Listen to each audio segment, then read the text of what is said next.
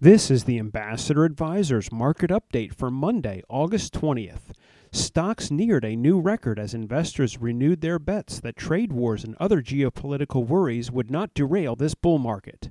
The Dow rose 89 points, the Nasdaq advanced 5, and the S&P gained 7.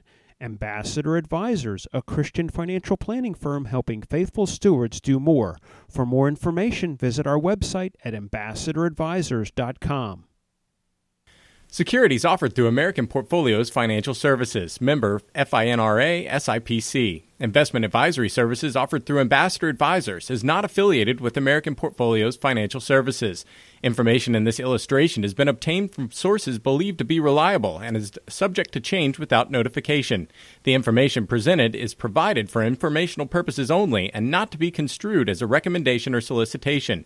Investors must make their own determination as to the appropriateness of an investment or strategy based upon the specific investment objectives, financial status, and risk tolerance.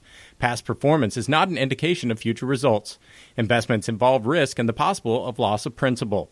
Any opinions expressed in this form are not the opinion or views of American Portfolio Financial Services. Opinions expressed are those of the guest only.